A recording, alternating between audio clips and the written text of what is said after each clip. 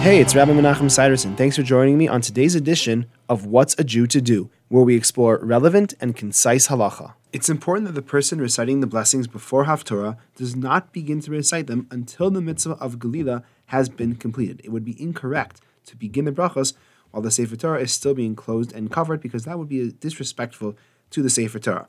Also, the person doing Galila and Hagba also have to listen to the Haftorah, so it wouldn't be right to start before they are ready. After the Haftorah is concluded, you recite the blessings afterwards, as it says in the Siddur, and many have the custom to keep the scroll or the Chumash open on the bima while those brachos are recited. However, the main halacha is that it's okay if it's closed, and some actually prefer that you close it. It's just important that the scroll or Chumash remain on the bima until after the brachos have been recited. That's all for today. I hope you enjoyed.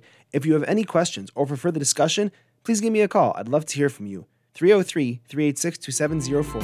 Have a great day.